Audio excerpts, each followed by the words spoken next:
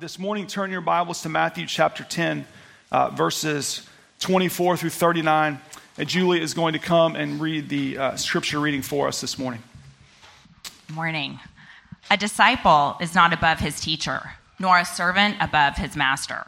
It is enough for the disciple to be like his teacher, and a servant like his master. If they have called the master of the house of Beelzebul, how much more will they malign the name of his household? So have no fear of them, for nothing is covered that will not be revealed, or hidden that will not be known. What I tell you in the dark, say in the light, and what you hear whispered, proclaim on the housetops. And do not fear those who kill the body but cannot kill the soul. Rather fear him who can destroy both soul and body in hell. Are not 2 sparrows sold for a penny, and not one of them will fall to the ground apart from your Father? But even the hairs of your head are all numbered. Fear not, therefore, you are of more value than many sparrows.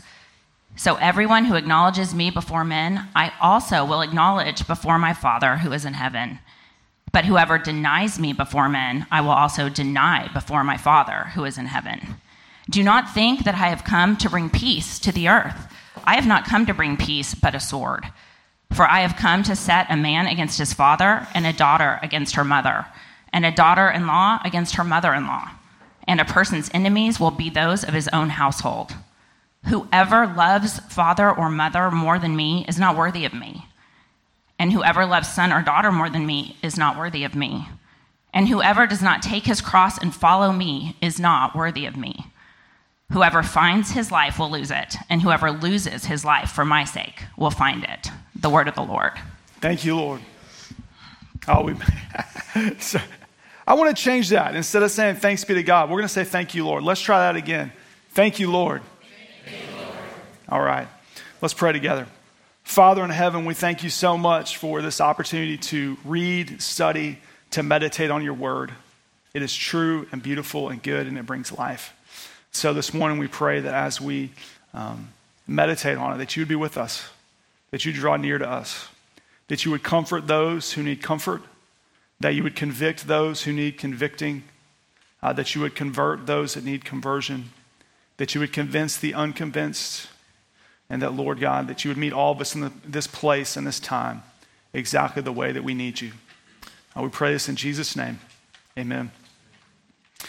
You'll have to forgive me. I had some technical difficulties this morning, so I am not promoting Apple laptops. I just had printer difficulties, could not print my sermon this morning, so I'll be preaching from my laptop.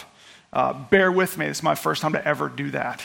So this morning, we're going to be looking at Jesus' trust instructions from this passage. If you've been with us as we have gone through the teachings of Jesus through Matthew, you know that we've been spending a number of weeks here in Matthew chapter 10 looking at Jesus' harvest instructions. He has been ministering, he's been preaching and healing people, and he has crowds of people gathering around them. He looked at them and they were helpless like sheep without a shepherd. He had compassion on them.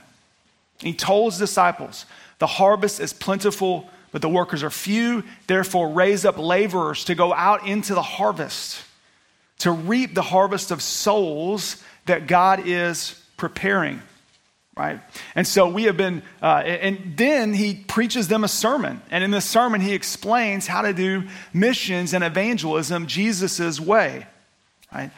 So last week we looked at his instructions that he gave them that they were supposed to remember when they faced trouble, when they faced persecution.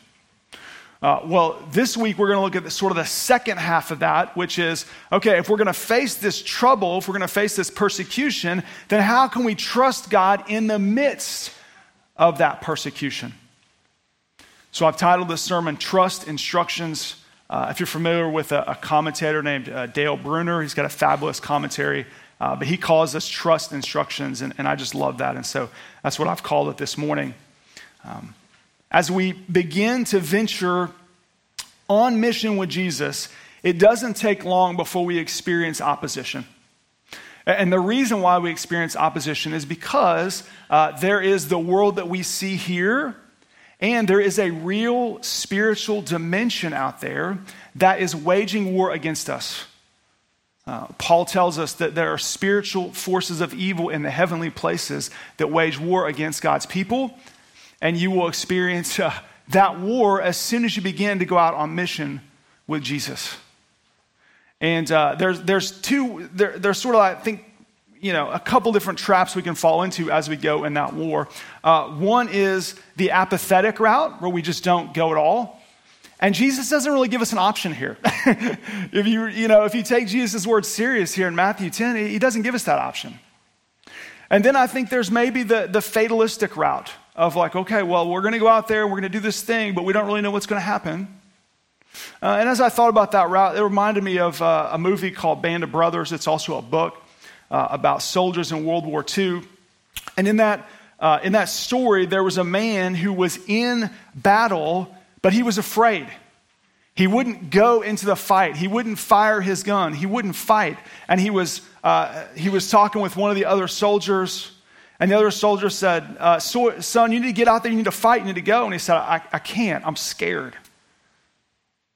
And the guy looked at him and said, you know why you're scared? Because you think you're going home. See, I know I'm not going home. And because I know I'm not going home, then I can go fight. That is not the way that we fight on mission with Jesus. We don't fight because we know we're not going home. We fight because we're going home. We fight because of what Jesus has already done for us. We fight like Desmond Doss, who also fought in World War II. But Desmond Doss was a conscientious objector. That means that he objected to certain aspects of the war. However, he wanted to serve, so he enlisted as a medic, but he refused to pick up a gun. He refused to kill, even though he thought the war may be necessary. So he went as a medic, and he and his battalion stormed Hacksaw Ridge, trying to take Okinawa. And when they got up there, they met heavy resistance from the Japanese, and his battalion was destroyed, and all of his men retreated except for him. And he stayed on Hacksaw Ridge all night long by himself, retrieving wounded soldiers one by one. And over the course of the night, he retrieved 75 soldiers without firing a single bullet. In the face of great opposition, he was fearless because of his faith. He knew that his heavenly Father loved him, had called him, was protecting him, and so he went on mission in faith. When we go on mission with Jesus, we go on mission in faith, not in fear. We go on mission because we know that our Heavenly Father loves us and He has given His life for us, and so we give our lives for Him.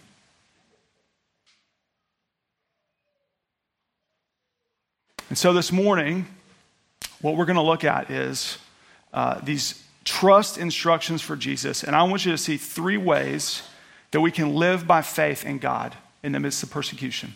The first is we live by faith in God's approval, and then we live by faith in God's judgment, and then lastly, we live by faith in God's sacrifice. First thing we see is that we live by faith in God's approval. Look back at the passage, look back at verses 24 through 27.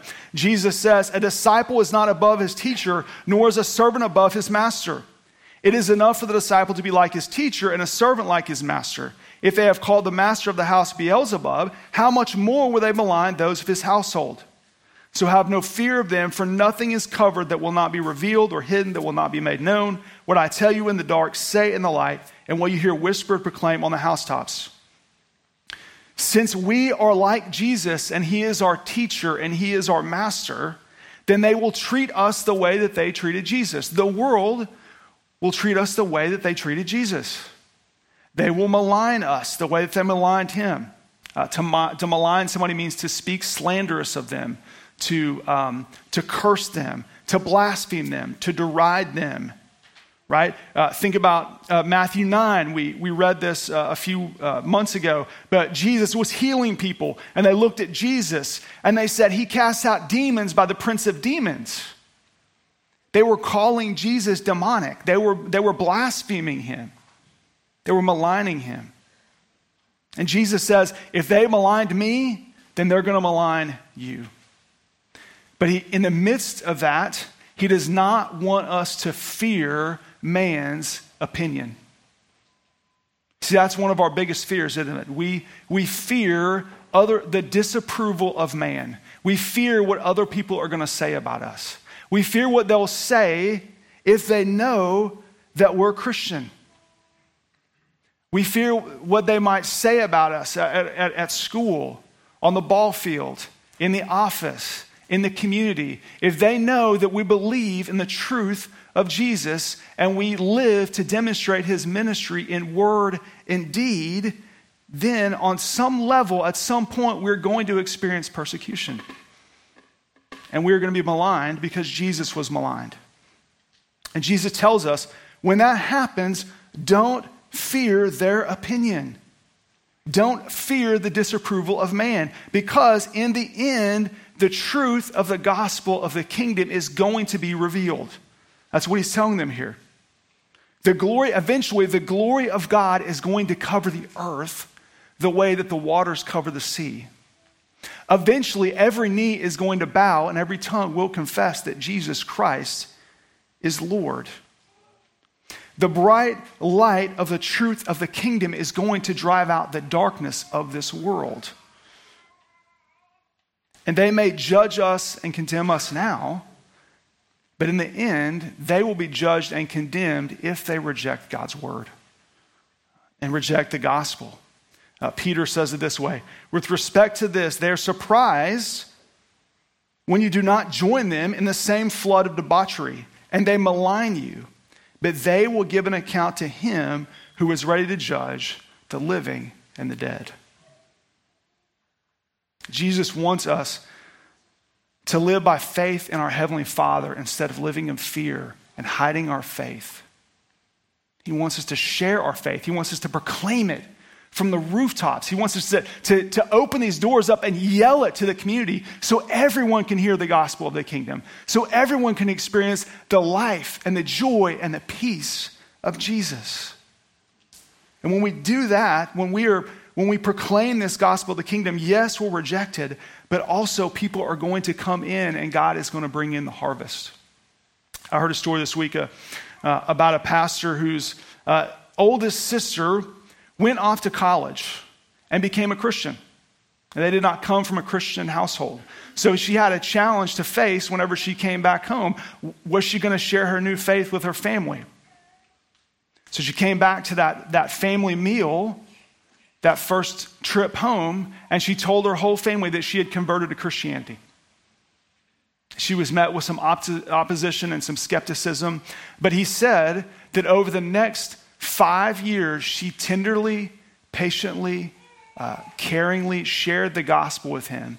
And eventually he became a Christian, and her conversion changed the entire story of their whole family. And now he's a minister that shares the gospel with people, and many have come to faith through him. All because she was willing to share her faith with her family. She was willing to bear disapproval because she had the approval of God. Are we willing to do that? Do we live by faith in God's approval? That in Jesus Christ we have the infinite love and acceptance of our Heavenly Father.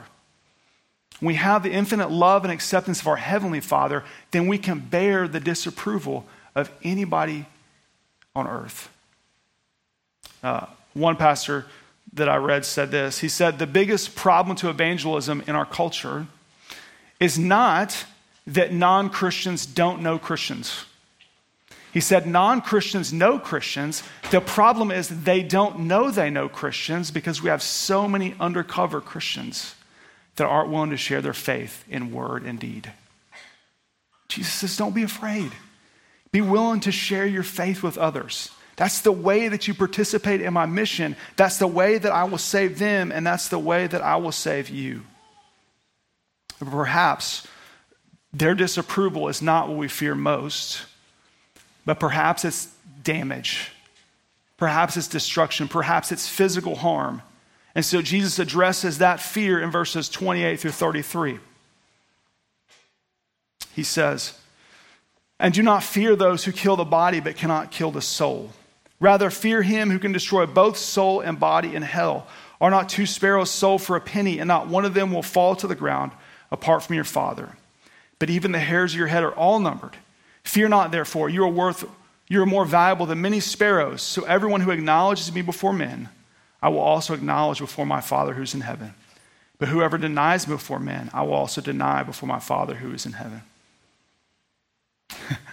Jesus knows that we're afraid of those who can hurt us physically. He knows that physical harm is a possibility. And yet, he encourages us to live by faith in our Heavenly Father, not by fear in our enemies. Who are the enemies of a Christian? It's the world with its sinful structures that rebel against God. It's the flesh, which is our own sinful nature that rebels against God. And it's the devil, who's the real person of evil who lives behind the flesh and the world and who orchestrates the spiritual forces of evil in the heavenly realms that are working behind what we see here every day. And it's those forces that battle against Jesus and his people. In Revelations, it tells us that because Satan couldn't stop the birth of Jesus, he went off to make war against his people. And he has been making war against his people ever since. And we experience persecution. It's because the world, the flesh, and the devil are warring against us. But Jesus tells us, he says, don't fear them. Why not? Because they can only kill the body, they can't kill the soul. He tells us to fear the one who can kill the body and the soul in hell. When you look at the whole teaching of Scripture, and you understand this passage and the whole context of Scripture, what you see is that the world, the flesh, and the devil are all colluding. They're all working together to bring us into judgment, to bring us into this place called hell. And ultimately, hell is a place of God's judgment and God's punishment. So the topics of hell and judgment make us uncomfortable, right? They probably make most of us uncomfortable, but it's important that we talk about it, right? And it's important that we talk about it because Jesus talks about it. Jesus talks about hell and judgment more than any other writer in the Bible, more than any other speaker in the Bible. The Gospels show Jesus talking about hell and judgment. And so we can't pick and choose the Jesus that we want, right? We can't say, well, I love the healing Jesus and the teaching Jesus, but I don't love the Jesus that talks about hell and judgment. Well, that's not Jesus. That's not the real Jesus. We also need to talk about hell and judgment because we live in a world where there is incredible injustice, where there are terrors and tragedies. And the only way I think to understand them and explain them is through the biblical ideas of hell and judgment. If what Jesus says is not real, and if what the Bible says isn't real, then Halley, Scruggs, and Hitler, in the end, get the same punishment. Is that right? Is that true? Is that good? No. So we have to come face to face with what Jesus says here. He uses this word, Gehenna. He uses the word hell. It's a word that means Gehenna. And there was a theologian named G.E. Ladd that I'm borrowing from heavily in this area. And he describes what Jesus would have meant when he used this word. He said Gehenna is a location that's southwest of Jerusalem where ancient pagans sacrificed their children to the god of Moloch by forcing them to walk through a fire. And that place became a place of judgment for God's people. It became a symbol of God's place of judgment. Jeremiah tells us that. So Jesus calls hell the place of fire that can damage both body and soul. He describes it as a fiery abyss and a furnace of fire. He describes it as an eternal fire prepared for the devil, his angels, and for those who reject Jesus. He also describes it as outer darkness, The fire and the darkness represent the agonizing pain of Jesus in the end saying, "Depart from me, I never knew you." The essence of hell is the exclusion of God's presence and the enjoyment of all of his blessings. Jesus describes that state as a permanent state and a conscious state in Luke 16. All those verses I quoted from you were from Matthew and Mark. I can send you those references if you want to see them sometime. In Revelation, we get this picture that upon death, those who are in Christ immediately go to heaven and be with Jesus, and those who are not in Christ wait in death and Hades for their judgment. And then it describes a final judgment where the living and the dead come before Jesus to give an account for their deeds, and those who are recorded in the book of life live with Jesus in heaven, and those who are not recorded in the book of life are cast into the lake of fire. Why would Jesus use such an uncomfortable doctrine to comfort his disciples in the face of persecution? Let me give you a few reasons. First, I think it's important for our own conversion. It's important for our own conversion. The path to eternal life starts with the fear of the Lord. Proverbs tells us that the fear of the Lord is the beginning of wisdom. When we fear the Lord, then we begin to see that his will and his ways are better than our will and our ways. The fear of the Lord leads us to receive Jesus as our Lord and Savior and rest in him for salvation. The ideal of hell and judgment actually played a huge role in my conversion. I remember being a sophomore in high school and going to church camp, very much someone who had lived in rebellion and had rejected God's will and rejected God's ways. And I remember going to church camp and listening to the sermon preached and this pastor preaching on hell and judgment. And I was convicted of my sin, and I looked at my friend Ashley sitting next to me, and I said, "Ashley, if I die tonight, I think I would go to hell." And she said, "You need to go talk to our youth pastor." And I said, "Yeah, I need to talk to him now." And I went and I prayed, and I had prayed before, but there was something different about that time because I was under a conviction of my sin.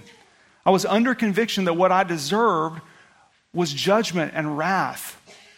But what God had given me was an opportunity to experience life in Jesus. And so I gave my life to Christ. And the fear of the Lord led me to experience God as my heavenly Father. It's important that we live by faith in God's judgment, because when we trust God's judgment, it leads us from the fear of the Lord into a fatherly relationship with him. Right? To where now there's no condemnation in Christ Jesus. And we don't have to fear him the way we fear a master. We fear him the way a perfect child fears a perfect father. Even though we're imperfect, he is perfect. And so we can trust him. And I think Jesus wants to that when we get into persecution and suffering, he wants us to look at him like a good, loving, caring father. And that's why he transitions into this section on the sparrows and the hare. Because see, faith in our Heavenly Father leads us to fearlessness in the face of persecution. When we live by faith in God's judgment, then we don't have to fear man's persecution. One commentator said this way: if you fear the Lord, you have nothing else to fear. Think about it this way. Imagine that right now we were in this service and a mouse ran across the floor.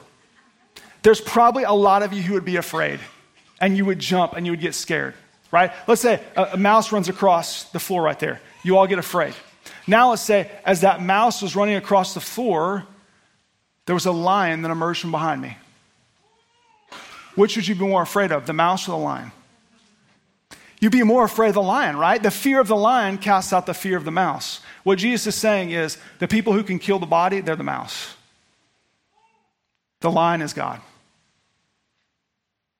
The lion is Jesus, the Lion of the tribe of Judah.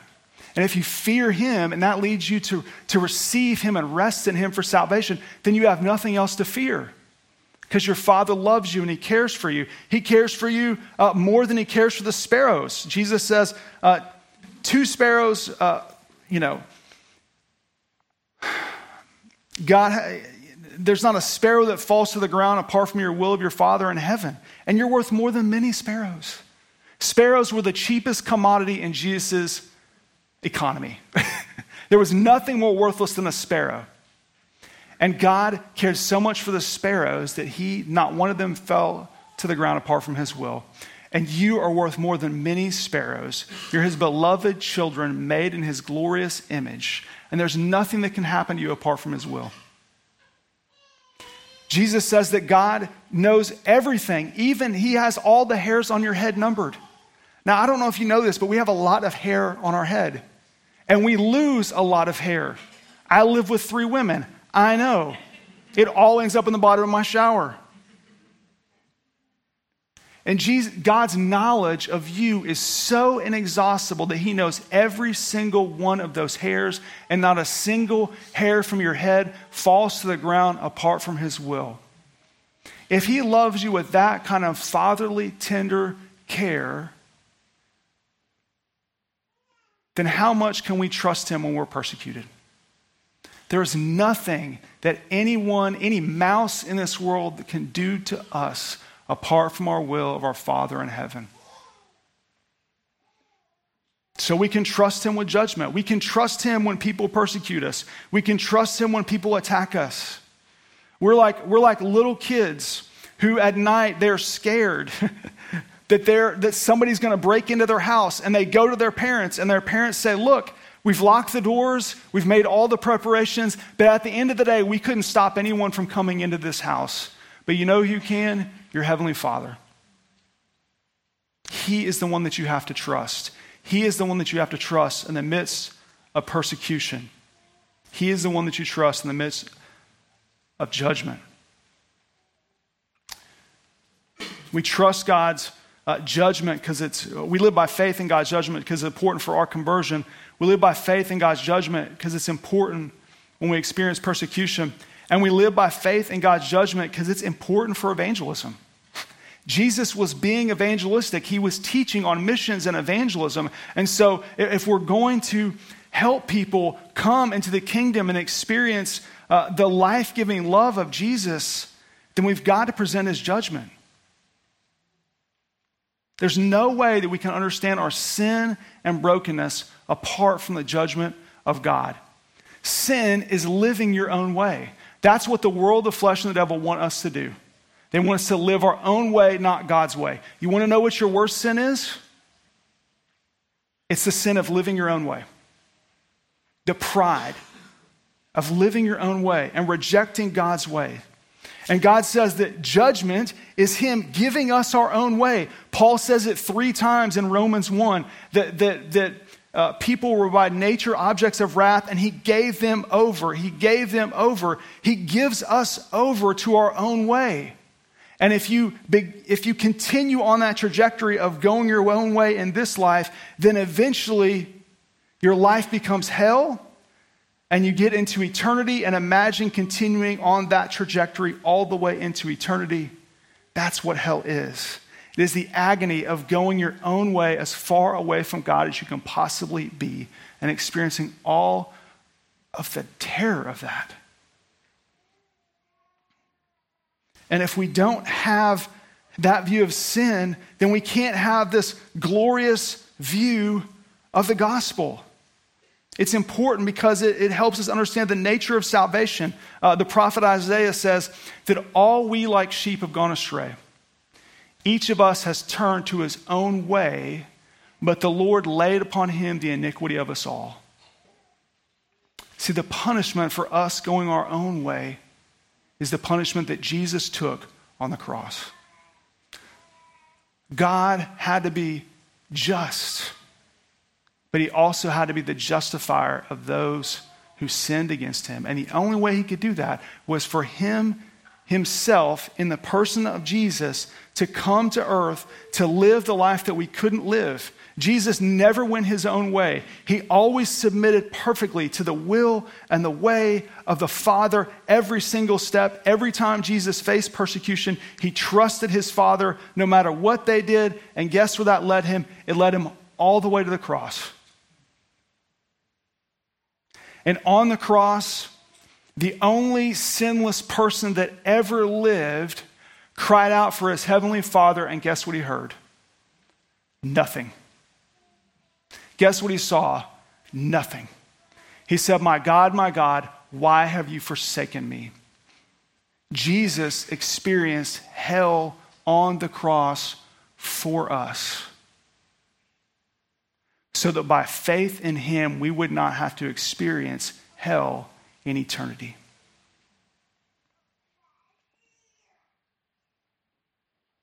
He experienced judgment so that everyone who receives him as Lord would be declared not guilty on the day of judgment. He lost God's blessings so that we could receive them by grace through faith in him. On the cross, God demonstrated his great love for us. And without the doctrines of hell and judgment, we will never be able to fully understand the depths to which God loves us. He loves us so much that he gave his only son for us. And so now the life that we live by faith in the Son of God, not in the fear of man, not in the fear of persecution. We live by faith in Jesus, who loved us and gave himself for us. That's how we embrace a life on mission for Jesus. That's how we endure persecution from friends, family members, classmates, coworkers, and community members when they reject us. That's how we love people that hurt us. That's how we endure justice. The only way that Covenant Nashville and Covenant School in Nashville will be able to endure the persecution that they've endured is because they believe in a just and holy God who will do right. And so they can love those who persecute them. And they cannot meet evil with evil.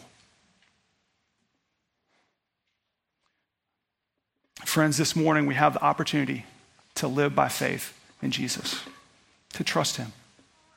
If you're here this morning and you call yourself a Christian and you're convinced this is an opportunity for you to press more and more into the love of Jesus and to embrace his life and his ways so that you can experience life. If you lose your life for him, you will find life. Kids, if you want to have a rich, deep, meaningful life in Jesus, the way to do that is to lose your life for him. And it's the same thing, not just for kids, but for those of us who are closer to the grave and everything in between. If you want to have a rich, deep, meaningful life in Jesus, you take up your cross and you follow him. You lose your life for him so that you gain life.